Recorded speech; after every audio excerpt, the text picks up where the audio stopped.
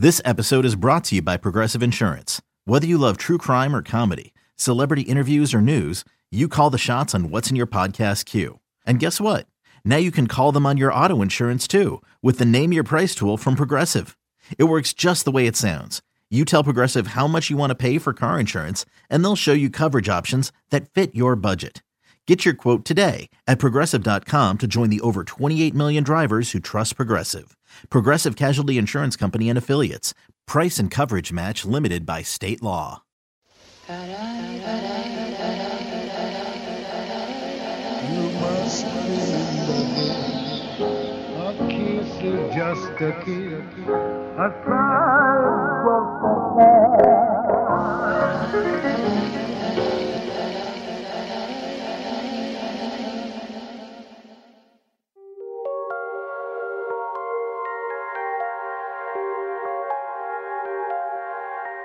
Welcome to another episode of You Must Remember This, the podcast dedicated to exploring the secret and or forgotten histories of Hollywood's first century, part of the Panoply Network. I'm your host, Karina Longworth, and this is another episode in our ongoing series, The Blacklist. Are you a member of the Communist Party? Or have you ever been a member of the Communist Party? A quarantine is necessary to keep it from infecting reads the and advocates the views expressed. I had my way about it. They'd all be sent back to Russia.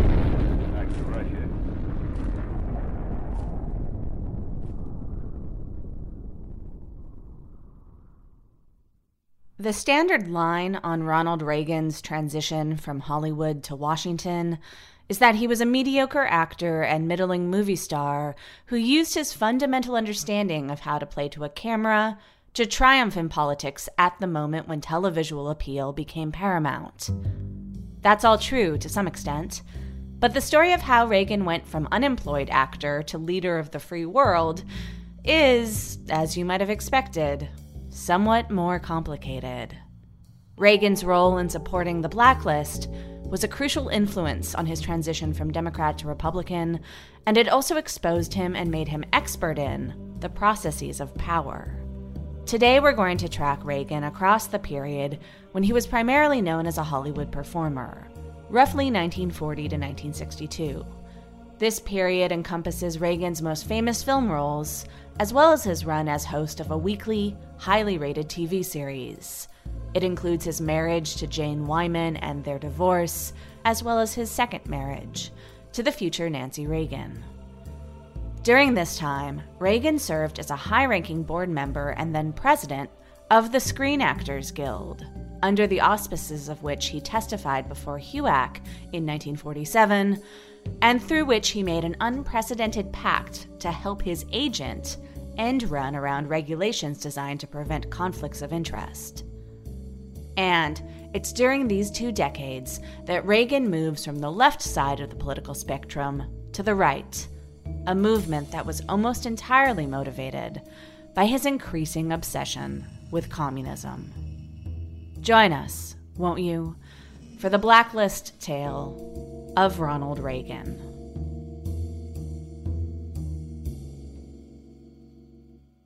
Be kind to your mind with guided meditations from the Meditation for Women podcast. Your mental health benefits from sleeping better, releasing anxiety, and gaining clarity, all of which are benefits of meditation. And since this is Mental Health Awareness Month, give yourself the gift of meditations. All you have to do is press play and close your eyes. Listen to Meditation for Women on the free Odyssey app or wherever you get your podcasts.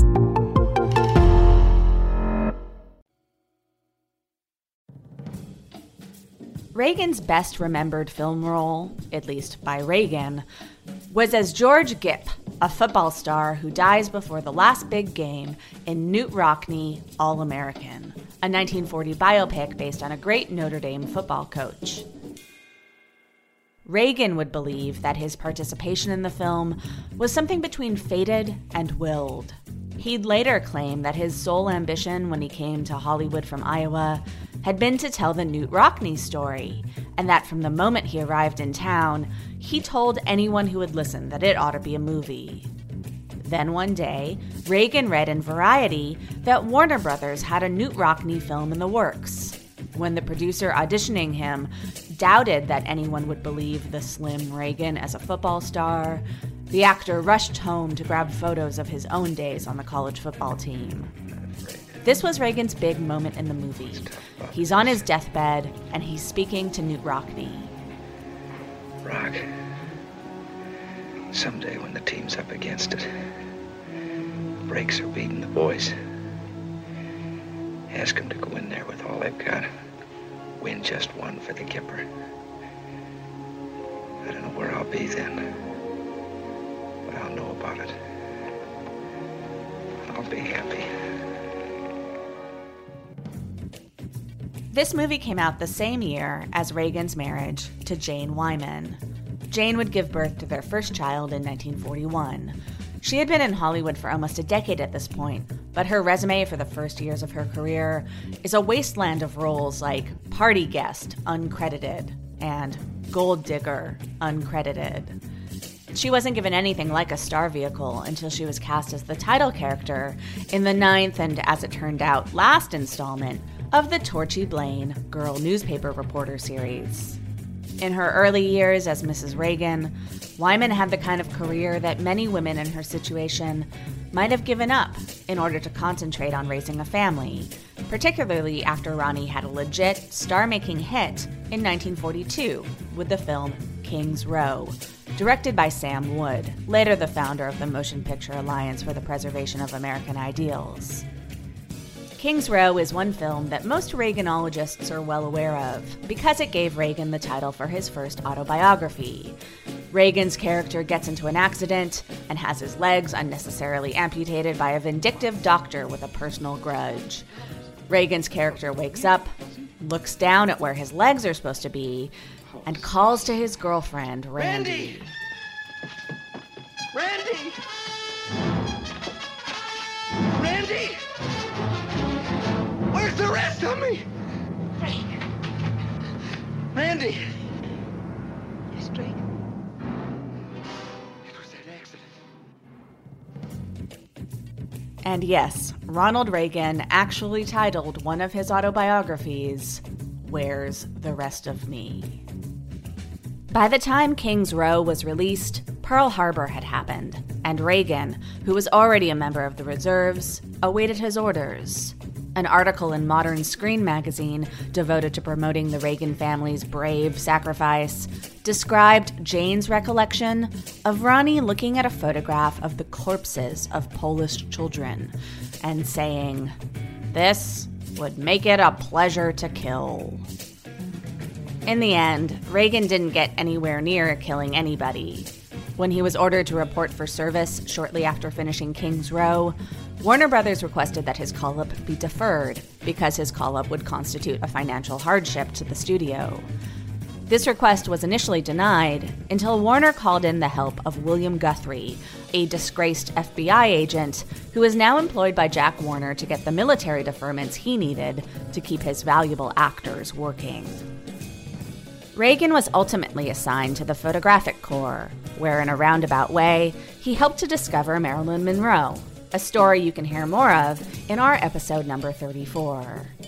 And throughout the war, Reagan continued to make movies and serve on the board of the Screen Actors Guild, where he rose through the ranks to be elected vice president just in time to make the strikes at Warner Brothers in 1945 and 1946 his responsibility.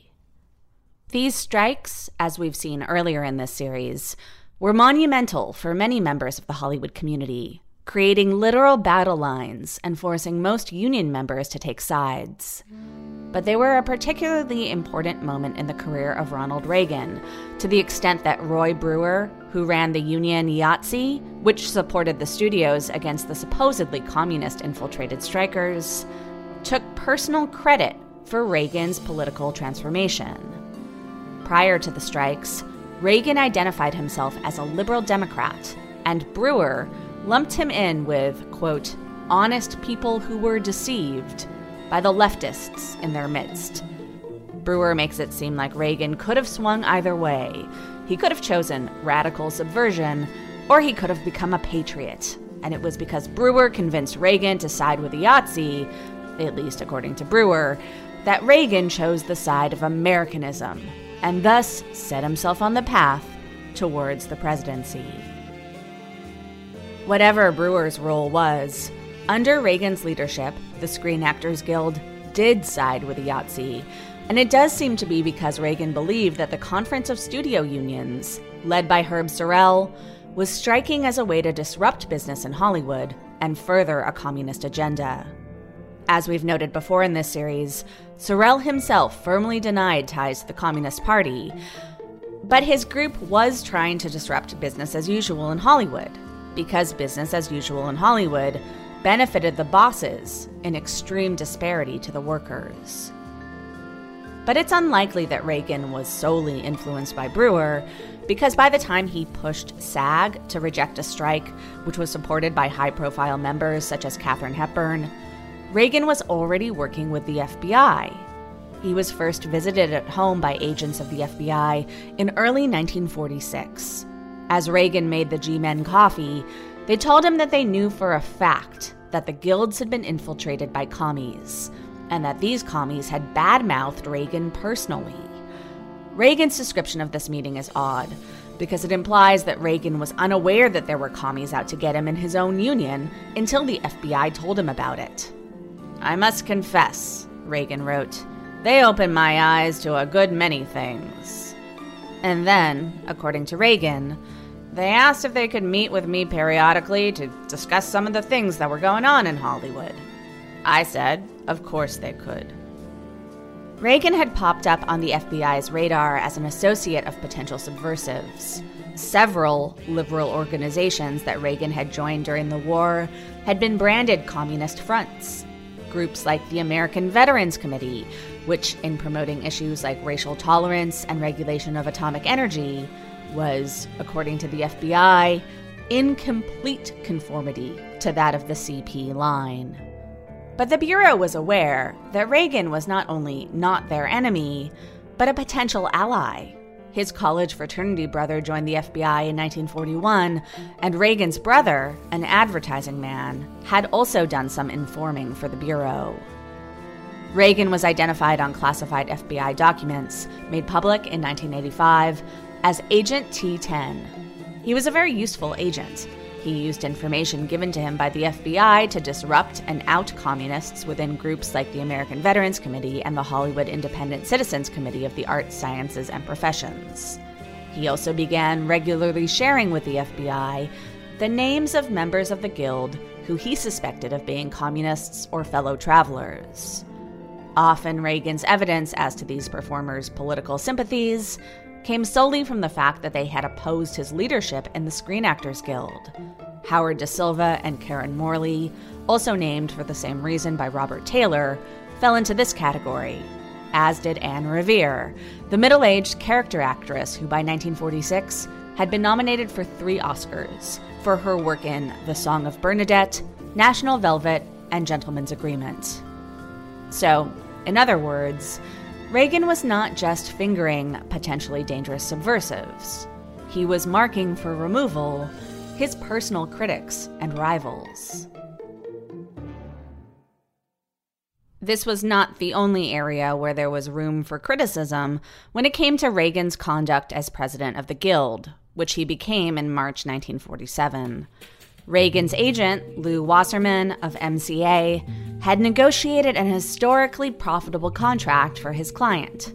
Reagan repaid the favor by brokering an historically suspect deal between the Screen Actors Guild and MCA, giving the agency a waiver from the Guild's usual prohibitions on conflict of interest, which allowed Wasserman to create a TV production company called Review.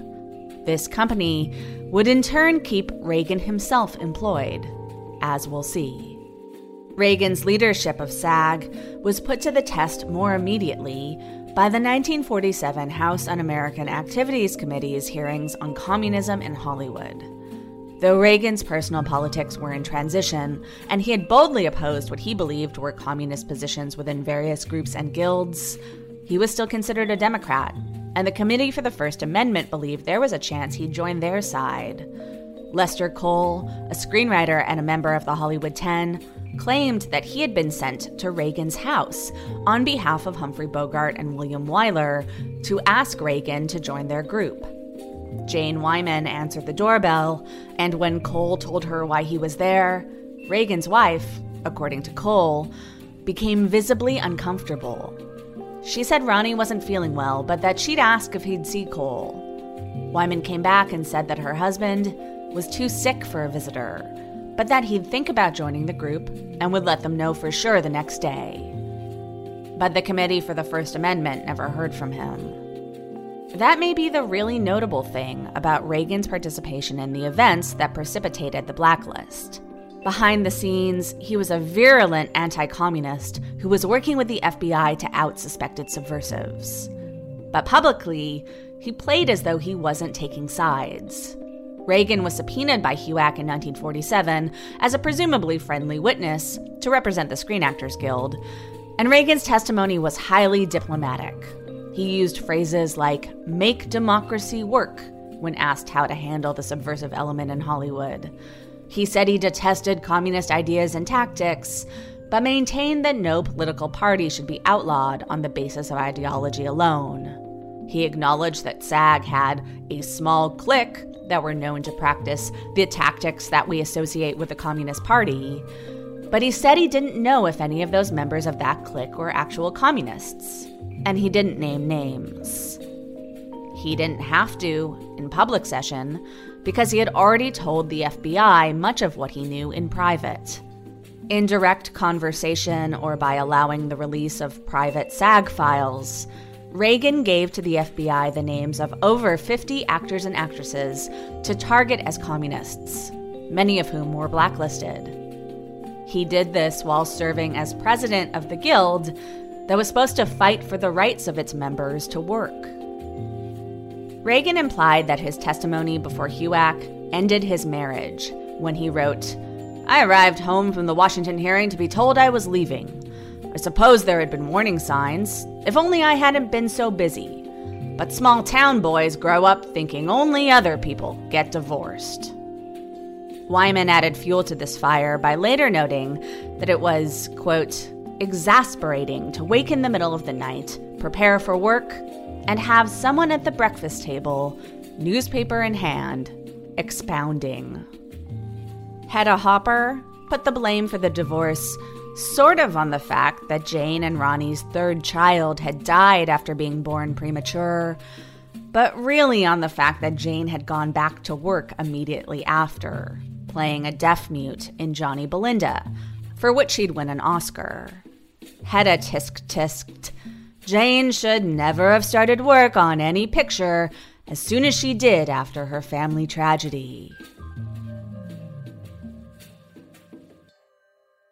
And work may have been the real reason Ronald Reagan's first marriage fell apart. Ronnie was a very ambitious man who was never really able to get over the final hurdle as an actor or as a star. But in the late 1940s, he had found an identity in Hollywood politics, which would over the next few years evolve into politics. Meanwhile, Jane Wyman, at an age and life stage with a husband and 2 children, when many actresses probably would have eased off the screen, was just starting to show what she could do and earn recognition for it. And she apparently had no apologies for her success. Not many men in 1947 would have taken this gracefully, when their own careers were hardly on fire. In 1949, Warner's reduced Reagan's contract from 2 films a year to 1. Post-divorce, he was living in an apartment at the Garden of Allah near the Macombo nightclub and dating regularly. He was at loose ends, and the feeling of importance he drew from being leader of SAG and a trusted source for the FBI became all that more important to him. When the studios began the activities that would coalesce into an effective blacklist, Reagan made an effort to publicly show a centrism that defied what he was doing with the FBI behind the scenes. At one point, he urged SAG to release a statement in disapproval of the studios, essentially discriminating in their hiring on the basis of personal beliefs. But the Guild decided such a statement would be too friendly to communists. By 1951, when HUAC returned for a second round of Hollywood hearings, Reagan's position on communists and suspected communists had shifted to one of zero tolerance. When actress Gail Sondergaard, who had won the first Oscar for Best Supporting Actress in 1936, asked for her union support when she decided to plead the Fifth before HUAC, Reagan's FBI work and his SAG work were poised to come into conflict. Sondergaard had been subpoenaed, at least in part, due to information that Reagan himself had provided. He avoided the conflict by steering SAG, which had already begun requesting that members sign loyalty oaths, into an official policy which would allow it to turn its back on any member in a situation like Sondergaard's. SAG issued a statement in which it promised to, quote, fight against any secret blacklist created by any group of employers, while essentially excluding from the protections of the union any actor who, quote, has so offended American public opinion that he has made himself unsaleable at the box office. With this statement, Reagan and SAG were able to condone the blacklisting of actors while denying that any secret blacklist was actually occurring. Reagan's activities with SAG apparently weren't enough for him, and he began joining organizations through which he could do even more to tackle the communist threat with which he was now obsessed. One of those groups, the Motion Picture Industry Council, helped stars who had come under suspicion of subversion by helping them to clear their names. Often this meant encouraging them to sanctify their own reputations by testifying before HUAC and giving information to the FBI. Reagan had established such a reputation in this field that in 1949, when director Mervyn LeRoy began working with a 28-year-old actress named Nancy Davis, who had ended up on a list of suspects, LeRoy called Reagan for help. Nancy had no idea how she had ended up under a cloud of suspicion, given that she was violently opposed to leftism. Reagan investigated the matter and concluded that Nancy Davis was not a commie. He went to her house to tell her the good news, and then took her out to dinner to discuss how she could clear her false reputation as a bleeding heart.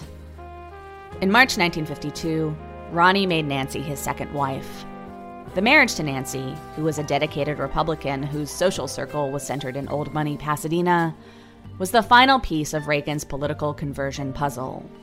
Ironically, the only film in which Ronnie and Nancy would star together was Hellcats of the Navy, the script of which was secretly rewritten by blacklisted screenwriter Bernard Gordon. Nancy and Ronnie didn't know about Gordon's work on the film, and Gordon didn't know at the time about the role Reagan had played in allowing the blacklist to happen. Nancy would soon thereafter retire from acting to put all of her energy into raising her and Ronnie's 2 kids and into supporting her husband's career. That career on movie screens was slowing down, but before it rolled to a stop, Reagan managed to get cast as the male hero in Hollywood's first film about citizens pressured to inform on their peers. Storm Warning starred Reagan as the DA of a small town in which the KKK commits a murder. Everyone in the town knows the Klan is responsible, but they're so powerful locally that everyone is afraid to speak up. But Ginger Rogers, a fashion model in town for one night to visit her sister, witnessed the murder, and she's dying to finger the culprits, until she realizes that one of the hooded killers is her sister's new husband. It's Reagan's job to convince the townspeople, and then Ginger, to identify the criminals amongst them. Production of Storm Warning was announced in 1948, but the film was not released until 1951, when HUAC was gearing up for their second round of hearings, which would be all about asking members of the Hollywood community to inform on one another. In that context, Storm Warning is pretty hateful in the way that it completely whitewashes the racial element of the Klan and uses them pretty transparently as a stand-in for what opponents believed of communists, that they were an enemy pretending to be neighbors, hiding in plain sight. In 1953, Ronald Reagan stepped down from the board of SAG, and a year later, with his prospects dim after a misbegotten stab at a Las Vegas casino act, Reagan signed to become the corporate spokesman for General Electric. This was a deal brokered for Reagan by Lew Wasserman, and it wouldn't have been possible had Reagan not pushed SAG to issue that waiver to Wasserman's MCA to allow the agency to get into the business of television production. Reagan's job with GE included his hosting and supervising of a weekly TV show called General Electric Theater, which was a Sunday night dramatic anthology, often featuring top-flight guest stars. Reagan usually didn't act on the show. He introduced the segments and signed off to an ad from his employer, turning Reagan into a literal bridge between Hollywood and corporate America. Good evening. I'm Ronald Reagan, speaking for General Electric. Tonight, it is my great pleasure to appear on the General Electric Theater.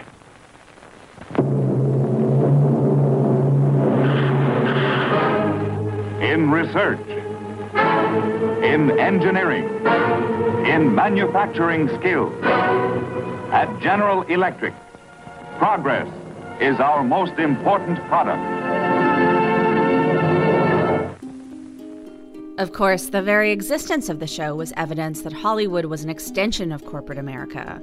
And if Reagan and Wasserman's backroom dealings were any indication, Hollywood was potentially even more corrupt. Thanks to the waiver secured by Reagan, MCA soon dominated television production. By the end of the decade, the agency took a profit on nearly half of all evening TV shows. The Reagan family house was transformed into a show palace for all of GE's new products, including multiple TVs, fridges and ovens, colored lights and intercoms in every room. In commercials, Ronnie was shown telling his daughter that all of GE's gadgets were going to make her mother's work easier. It was the ultimate 50s example of consumerism being sold to the typical family as the road to the future. Ronald Reagan didn't get to spend much time in this magical future home because GE had him on constant road trips. He toured factories and gave speeches to employees, selling GE's futurist philosophy. He was doing the work of a politician, and in the process, he realized that his politics had fully changed. He could not accurately call himself a Democrat any longer. This realization perhaps emboldened Reagan to bring his personal politics into his work. In 1959, at a GE executives conclave in New York, he gave the first version of what would become a famous Reagan speech, in which he directly conflated the American government's expanded reach into its citizens' lives with communism, and gave examples from his own fight against, as he put it, quote, the attempted takeover of the film industry by the communists. These personal anecdotes were what Reagan called the most dramatic part of his pitch. In other words, on the corporate campaign trail, he used his role in the Blacklist for dramatic effect.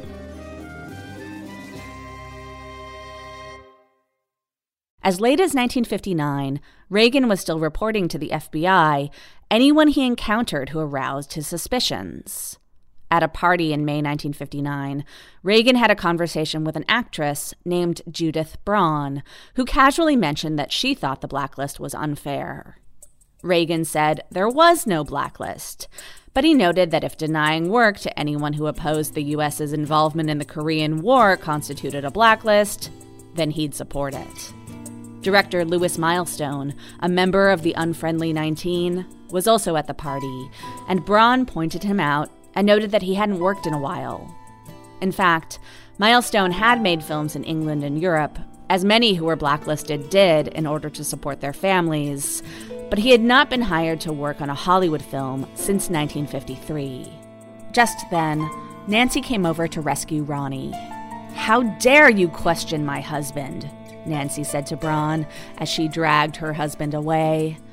After the party, Reagan gave Judith Braun's name and address to the FBI with the note that he was worried that she might be a bad influence. It's unclear whether or not Braun was blacklisted as a result of this. Her IMDb page shows just 2 roles after her encounter with Reagan, but her retirement may have had more to do with her 1961 marriage to screenwriter Walter Bernstein, who was himself blacklisted and who later wrote the Blacklist comedy, The Front. Reagan gave another version of his standard speech in 1962 in a paid television address in which he endorsed Richard Nixon in the race for governor of California. That same year, Reagan officially changed political parties. 1962 was also the year that GE dropped Reagan from his contract after 8 years of service. Reagan would later claim that President Kennedy had pulled strings to oust him in protest of Reagan's increasingly conservative politics. Reagan told people that GE had asked him to tone down his political rhetoric, and when he wouldn't, they fired him. GE said politics had nothing to do with it, and they offered to replace all of the appliances in his home with new models as a parting gift. This was fairly generous of them, given that Reagan was in the midst of a budding scandal at the time that was to potentially tarnish the seeds of his relationship with GE. A month before GE cut ties with Reagan, he was called to testify before a grand jury in an investigation led by Attorney General Robert Kennedy into MCA. The talent agency had become a culture-dominating monopoly, and it had gotten there, it seemed, thanks to that SAG waiver secured by Ronald Reagan. Kennedy was looking for evidence that Reagan had been bribed to give special treatment to his agency. On the stand, Reagan's memory suddenly went blank.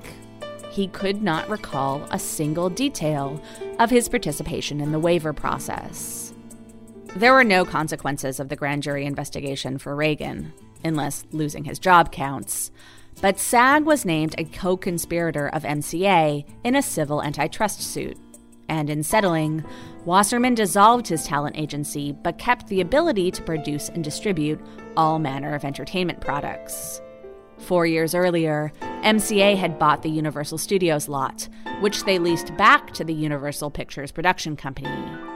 Now, in 1962, MCA was able to fully take Universal over, creating a much more powerful full-scale entertainment company, while the former MCA agents simply started new agencies through which to funnel talent into MCA Universal Productions.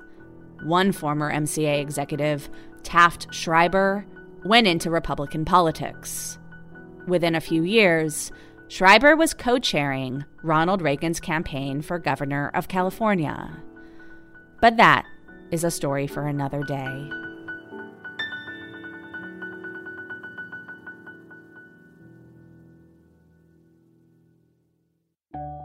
Thanks for listening to You Must Remember This. This episode was written, produced, and narrated by Karina Longworth. That's me. Our production and research assistant is Lindsay D. Schoenholtz, and our editor is Henry Malofsky. Our logo was designed by Teddy Blanks.